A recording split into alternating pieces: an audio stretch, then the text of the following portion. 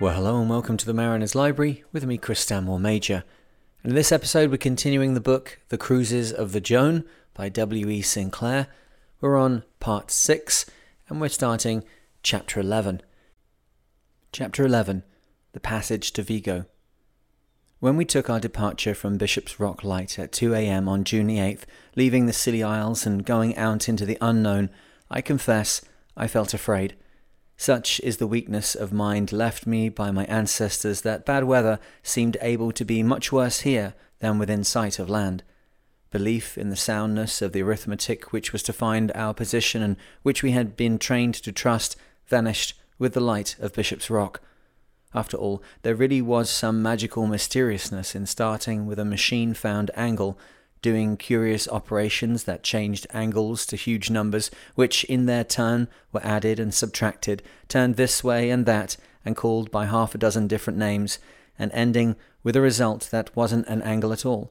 It was magic, and experience only could prove whether our incantations would work. But by good luck we were let down gently at the beginning of our cruise, for we had calm seas and soft favouring airs during the first week out from Falmouth. This gave us ample time to settle down to our work. We got used to a system of 4 hours steering and 4 hours not steering, and I got rid of my feelings of scare thoroughly during this period. Then the constant sun and excellent horizon gave us just the opportunity we wanted to learn how to use our sextant. By the time the wind blew and the waves grew big and the Joan was tossed violently about, we had learned the most important secrets of its manipulation. We had then become able to snap an altitude in a few seconds and feel confident that the angle was as accurate as circumstances and our sextant permitted. And although we both knew how to calculate our latitude and longitude from noon and morning sights, we found that chasing logarithms and haversines up and down the Joan's cabin was a different exploit from looking them out in comfort at home. We made many mistakes this week and we argued about each one. The mate was the winner of most of these arguments, and he grew far too proud of being able to make 7 and 8 come to 15 every time. One day, I put my head out of the cabin in a great hurry. "Put the helm over, quick! Make all the easting you can! We're miles away to the west, a great deal further than we ought to be." The Joan was then travelling at about 2 miles an hour, so that there was plainly no need for hurry. The mate coolly suggested that I must be wrong in my addition, or that I had mixed the latitude with the longitude. He offered, if I would take his place at the tiller, to put my work right for me. As he was too large to be bludgeoned, I returned to my calculations and discovered the mistake. We used different formulae, and this provided an excellent check upon accuracy of working. He used low-class second mate's methods, while my ways he scorned as being absurdly highbrow. But when, as weeks went on and we could arrive at the same cuts with position lines using the moon, Jupiter and some of the bright stars with something like familiarity, we began to respect one another. Now, bad seas during the first weeks might have rendered any attempt at taking sights and calculating positions as quite impossible, and this would probably have disheartened us. We were certainly lucky in the start. During these early days we saw our first Atlantic swell. The waves were big and gentle. You could tell there were waves only by seeing the field of water around slope gently in another direction. They were imposing in appearance because we had never seen them before, but we quickly became used to them. They were perfectly smooth, calm, and harmless. In their troughs, however, we lost the wind, and this caused the sails and spars to fall frequently from one side of the boat to the other. One day, I lost my best hat. It was Byford's fault. He wanted what he called a lifeline rigged round the boat. To me it seemed more like a death trap, for I was everlastingly getting caught in it, and either half strangled or tripped up. It caught my hat and tossed it overboard, and although we turned back and searched a large part of the Atlantic for it, we never got a sight of it again. After we'd been at sea a week, the weather changed. A northerly wind sprang up, which quickly grew strong. At noon on June the 14th, we were 100 miles northwest of Vigo Bay. The wind was blowing hard by that time. The Lancastrian Prince passed close to us as I was holding on to the shrouds and making desperate efforts to shoot the sun. Her crew and passengers must have viewed us with amusement or compassion, according to the way they had been brought up. We fought out our position and set our course. 2 hours later, I decided to heave to until the weather improved. Stowing all the sails which the Joan was then carrying, we hoisted a reef trysail and let her alone. Byford estimated the wind force as number 9 and said it was as bad as the last day of the previous year when we were on the Annie. The next morning we rescued a pigeon with labels attached to his legs. 22E, November Uniform Romeo Papa, 3946 on the one, and Uniform 854 on the other, a racing pigeon. He came aboard during the night. Byford saw him when he looked out at dawn. The bird flew away in terror, but returned when the frightful object had disappeared. Later on, without knowing he was there, I threw overboard a pail of refuse. The bird, lacking in judgment, flew off again, but this time he fell into the water, and being unable to rise, he scrambled and fluttered after the boat. When he came alongside, I reached over and picked him up. He ate of our biscuit and drank of our water, but in return he made a great mess in the cockpit. Later, we had enough water over us to soak him again and again after he had begun to get dry, and so we brought him into the cabin and put him in a box. He at once showed that he was a well-bred bird by leaving the box to perch upon the edge of our pail, face outwards. The boat had to be pumped out every 4 hours or so, for the water under her, over her, and round her had found all the chinks that required recorking.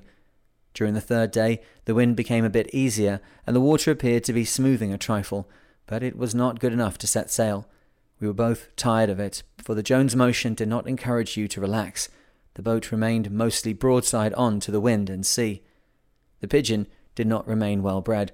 I was disgusted with him, and I determined not to go in for pigeons. He was ungrateful too, for you'd think he'd have laid an egg or two. Not he. He ate his fill and he drank his fill, and then objected to being chucked into the cockpit while we cleaned up his garden manure.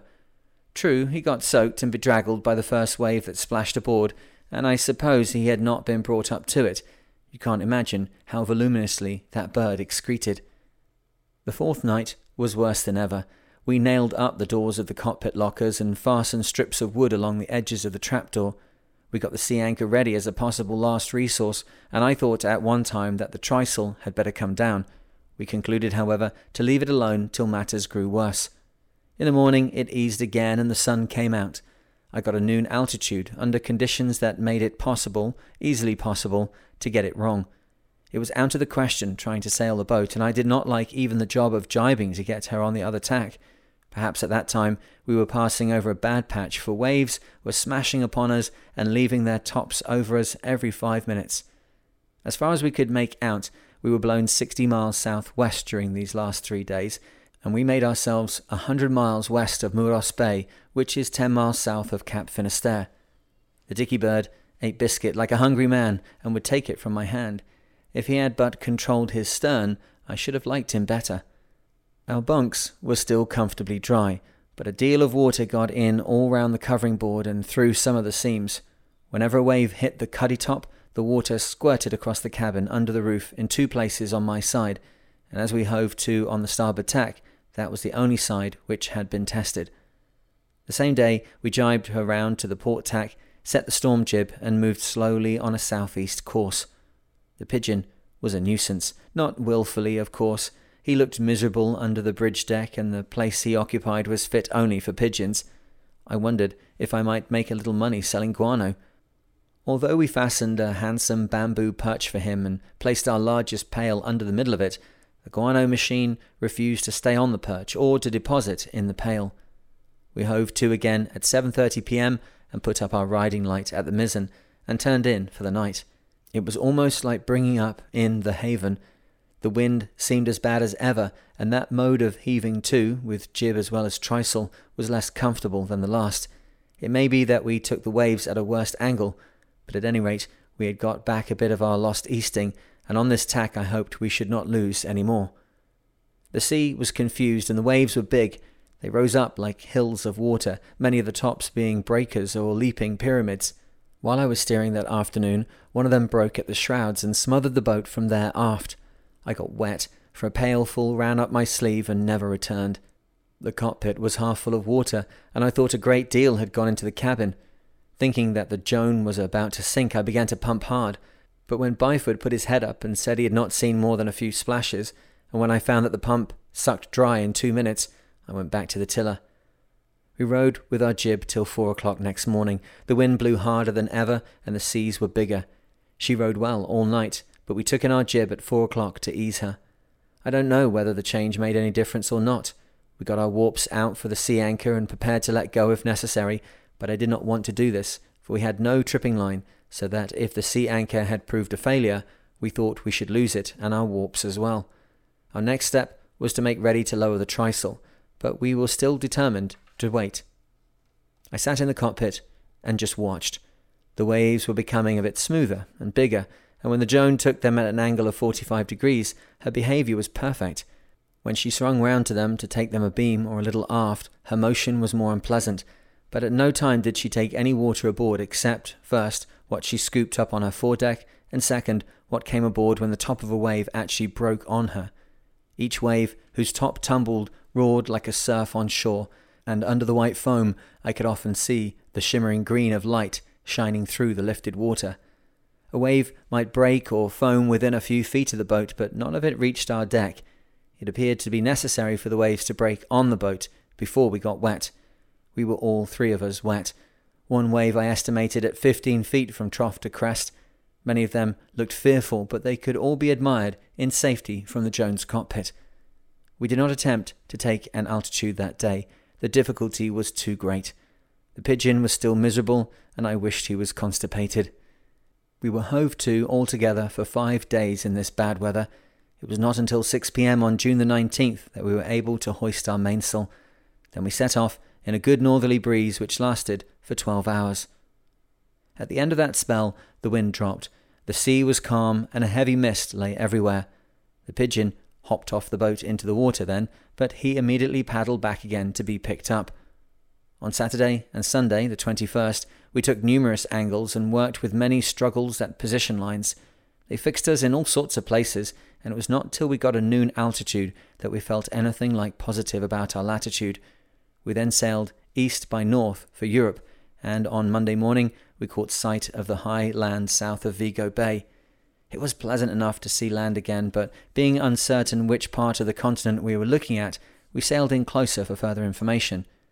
When later in the day we saw the islands that lie at the entrance of Vigo Bay, I offered the mate my congratulations upon his excellent landfall, and of course he did the same to me. It was dark when we drew near the entrance.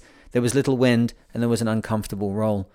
We hove to till daylight came so that we might see our way in, and then under a warm sun and with a fair wind, the boat sailed gently halfway to Vigo. We made the boat tidy and brought our anchor, which we shackled to the cable in readiness to let go, and then we took it in turns to clean ourselves. On the way in, the Pigeon promenaded about the deck and finally established itself forward. I was afraid that he would be hurt by the sheets there and went forward to entice him to come aft, but he took umbrage at this and hopped into the air off the yacht. He flew up in the sky and out to sea, and the last we saw of him was a speck in the sky sailing northwards. The mountains and lovely shores of Vigo Bay made the pleasantest picture in the brilliant sunshine, and we enjoyed that sail immensely, although we were both tired and sleepy from being up all night. The wind died away, and we drifted inshore until we could anchor and wait for another breeze. It came up by noon, and we went on till we at last brought up on June the 23rd at the end of the little bay where the town of Vigo stands.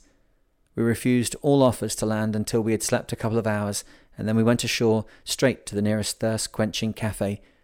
And I can still, in imagination, sit there under the shady trees and gaze delightedly at the high purple hills over the bay and the blue water beneath them. Chapter 12. In Vigo Bay. A boatload of small boys woke us up the first morning we were in Vigo Bay. They were talkative, dirty, and much interested in the Joan. They became interested in the crew from whom they tried to get pence by whiles. On finding we did not fish, they were first incredulous and then contemptuous. One boy of 10 years pulled a homemade hook from his waistcoat pocket. He found a piece of decayed worm in the same pocket and a poor piece of Spanish string in another. Joining these three things together, he dropped one end over the side. I don't think it really mattered which end went into the water. No sooner had the boy decided that the outer end had reached the bottom than he pulled it up again, and to our surprise, there was a fish on the end of it. The boy smiled, said it was a sardine, and explained that that was the way to go fishing. I tried myself later on, but nothing stuck to the end of my piece of string. We were taken care of by 2 longshoremen. They guessed that they spoke English, but it was a poor guess. We received from them some useful information about the position of the cheapest beer shops, and they rowed us to and fro and generally behaved as we wanted them to do. The vice-consul referred to them as your boatmen, and so made us proud and alarmed.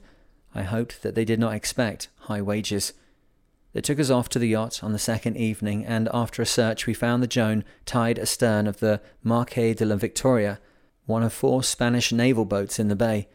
The officer on duty informed us that the Joan had been observed adrift, and that they had immediately sent a motorboat after her, and that she had been tied astern because her anchor had parted. He wanted the boat's name and my name so that he could draw up his report to the captain.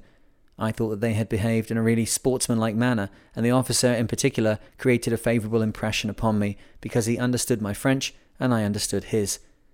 The next afternoon I interviewed the captain of the Marquis de la Victoria. He spoke a dialect of French that I did not understand, and he failed altogether to understand mine. He called an interpreter who spoke English, but I did not understand the interpreter's English, nor did he quite get mine.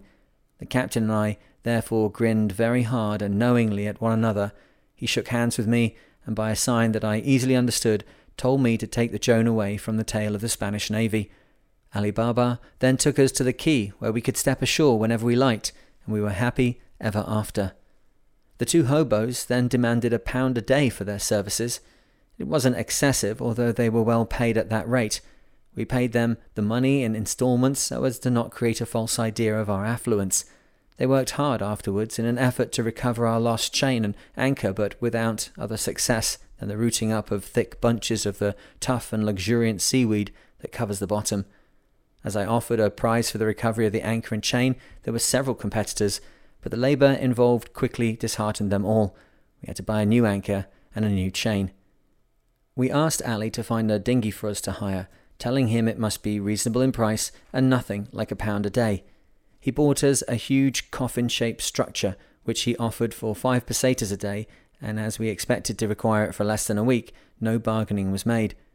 We agreed to the price, and it was dear in the end, for we kept the dinghy for more than 3 weeks and had to pay the owner double what the thing had cost when it was new.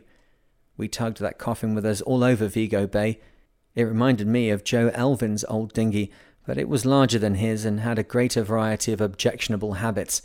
Newton's third law of motion was well illustrated by it, and we learnt how hard the Joan can pull when necessary. When the Joan was at anchor and the wind and stream were parallel with her keel, the coffin aligned itself similarly and was more or less at peace. At any rate, it then merely made a noise.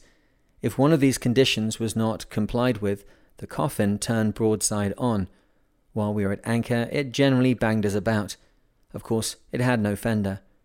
When it was towed, it moved on its side, giving each side a wetting as it navigated itself to and fro. When the breeze dropped, each wave, small or large, threw the coffin into the air, where it remained suspended for a moment before falling with a resounding thud upon the sea again. Its oars had no distinct blades. A single thole was provided for each oar, which had a tiny loop of frayed rope to slip over the pin. Byford and I never learned which side of the pin the oar should go. Its painter was of esparato grass, which makes into a rope hard, dry, unyielding, and weak. It is cheap in price and dear in use. Even the habitual users said it was no good.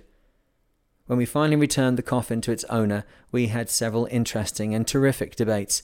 At first we employed Ali Baba as a go-between, telling him to explain to the owner that he was a scoundrel and that we would not pay him such an exorbitant price as he demanded for his wretched boat. Ali promised to do the best he could for us, but instead I think he arranged a little dramatic scene in which he appealed to the owner on our behalf in our presence. At first the owner said, "No, senor," "Si, senor," to Ali, but in a little while his tone changed. He threw up his arms and appealed to the heavens, omitting to call Ali by the polite senor, and shouted curtly, "No," and "Si." We did not understand what they were talking about, but we enjoyed it. I offered him all kinds of terms, which he rejected disdainfully. In the end, he offered to let us have the dinghy for another 3 days and to stand as a drink if we paid the hire up to date. As it was the only thing we were likely to get, we closed with this offer, sorrowfully parted with our pesetas, and joyfully ordered the most expensive drink within the command of our Spanish. Some of the English residents in Vigo were interested in the Joan, but few extended this interest to the crew. It was a great deal our own fault. The Joan is a tiny ship, and making a toilet is not a task to be undertaken for mere vanity's sake.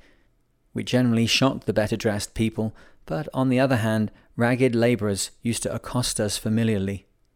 2 or 3 times we painfully choked ourselves with collar and tie and sweated into the town. We were then so unremarkable in appearance that nobody except the shopkeepers took any notice of us. The shopkeepers were duly impressed by the evidence of our wealth and of our foreign extraction, and they worked multiplication sums in the metric system, a system in which multiplication is very easy. Several men invited us to tea. I distinctly remember 3 that did this. Each of them said that he must consult his wife first, but that no doubt she would be agreeable. One man even told us at what hour he would come to fetch us. He did this as a kindly warning to make ourselves presentable. It was a hot afternoon, and we were agreeably occupied in the shady cabin. I reminded the mate that he would have to be ready by 5 o'clock, but he grunted and went on passing the time agreeably to himself. But the reminder began to spoil the afternoon for him because he worried about the invitation. "I do hope that man won't come and fetch us out to tea," he said after a while. "I'll have to wash and shave and put on my best trousers if he does. That reminds me, they're wet. I must hang 'em out to dry." Neither of us attempted to get ready, and we were wise. Nobody came to fetch us, and we were never really and finally asked out to tea. I suppose the wives were at the bottom of it all. It was another tale when we reached Funchal. No skulking was possible there, for the vice-consul came aboard, and in 5 minutes he had invited us to dinner, in spite of our appearance, in spite of the disreputable look of our ship, in spite of the fact that he hadn't even our own words that we weren't rogues. We were obliged to shave and dress every day there, but then he was a keen yachting man, and Funchal was further away from London than Vigo was. We thought that too much pumping had been required during the 5 days we were hove to, for at one period this had been necessary every 2 hours. The boat's seams, we thought, ought to be examined and some of them recorked. And there were other small repairs wanted which could be done better by a shipwright than by us. A local paper interviewed us and advertised our needs. Ali Baba brought round a carpenter who said he could do wonderful things. He told us that we must have a carriage specially made up to haul the Joan out of the water. As he had no idea how much it would cost, and as I had a good idea that it would cost too much, and that no wonderful things were actually required, I would have nothing to do with him. Several of the Englishmen in Vigo offered to help in the way of advice, and said that they'd talk Spanish for me and find a man to do the work. But they had mostly adopted proverbial Spanish habits, and it was mañana, mañana, never do today what you can put off till tomorrow. Then we thought we'd find out for ourselves. I swatted at a Spanish grammar, bought a dictionary and walked round the shipyards. It was extremely funny, but we ended up by understanding one another. They would not undertake the job because all their slipways were occupied and they were too busy. On further inquiry, we were assured that in all Spain there wasn't a wall or a wooden causeway for the Joan to lean against while she was cleaned and repaired. We therefore sailed round Vigo Bay to find one. We found a suitable wall on the opposite shore and returned to Vigo, where we obtained a letter from somebody who claimed to have authority over the wall. The letter contained instructions to the foreman of the wall to let us alone. We bought materials and tools to do the caulking ourselves, and then we went away in a hurry to avoid a pressing invitation to attend church. The tide was not convenient that day for us to use the wall, and so we sailed up the bay and discovered the Ensenada de San Simon and San Adrian. The very name Ensenada de San Simon had a powerful effect upon the mate's poetical nature. As we approached it, he warbled hymns. When we reached it, he sang notes that were obviously taken from sentimental love songs, and as soon as the anchor was down, the sails stowed, he searched with many struggles for a bottle of brandy which he had bought in Plymouth as ship's medicine. "I think I've done marvellously well," he said, "to save this throughout the passage to Vigo. In spite of calms and storms, I remained a teetotaler. But now the time has come.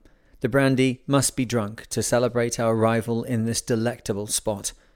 Examination showed that the bottle was but a quartern, that it was labelled pale British brandy, and that in smell it resembled varnish of poor quality. All the mate's poetry fizzled away and was replaced by profanity. "I'll write a letter to Rigdon," he said, If this stuff can't force something out, why nothing will. The quartern disappeared, but it was awful stuff. Next morning we saw San Adrian, a couple of miles away. A church was on the waterside, there was a shipyard and a landing place. We sailed close in and went ashore in the dinghy. At high water you could land at convenient stone steps. When the water left those, you could tie the dinghy alongside a 60-foot hulk so moored as to be an extension of a rough stone jetty. The jetty and the hulk were connected by a rough wooden gangway. When the water was low, the stern of the hulk grounded, but the bow was always afloat. We entered a cafe a few yards from the head of the jetty and drank wine. The proprietress was a large lady, upon whose face we read suspicion of her friends and confirmed hostility to all others. She could not supply us with a meal, certainly not. We walked 50 yards further to the road by a footpath up the cliff. Immediately we discovered another cafe, a pleasanter area house kept by people of more sociable character. They gave us everything we asked for, and as the day was Sunday, there was a small crowd in the place. We passed a merry hour talking with them all and endeavouring to explain what we said. They had read about us in the local paper, so that no introductions were needed. We even managed to make them understand that we wanted the boat caulked and a few repairs carried out. The landlord nodded and said that these matters could indeed be done at San Adrian. He astonished us by his drawing of boat sections and his knowledge of caulking. He appeared to know just how a boat should be legged up and offered to show me where to place the Joan. But I wanted to see the shipwright so that I could be sure he would do the job. Then it turned out that the landlord was the shipwright and the owner of the little shipyard in San Adrian. So next day at high water we came alongside a permanently grounded hulk, and there the work was done, and done well at a reasonable price. And although we provided the villagers with a great and never-cloying delight in watching us shave and make tea, we enjoyed our stay there. Getting away from the hulk when we were ready again was very unpleasant, however, for an onshore breeze sprang up, and with it a popple of waves, which rolled the Joan violently against the hulk before we floated.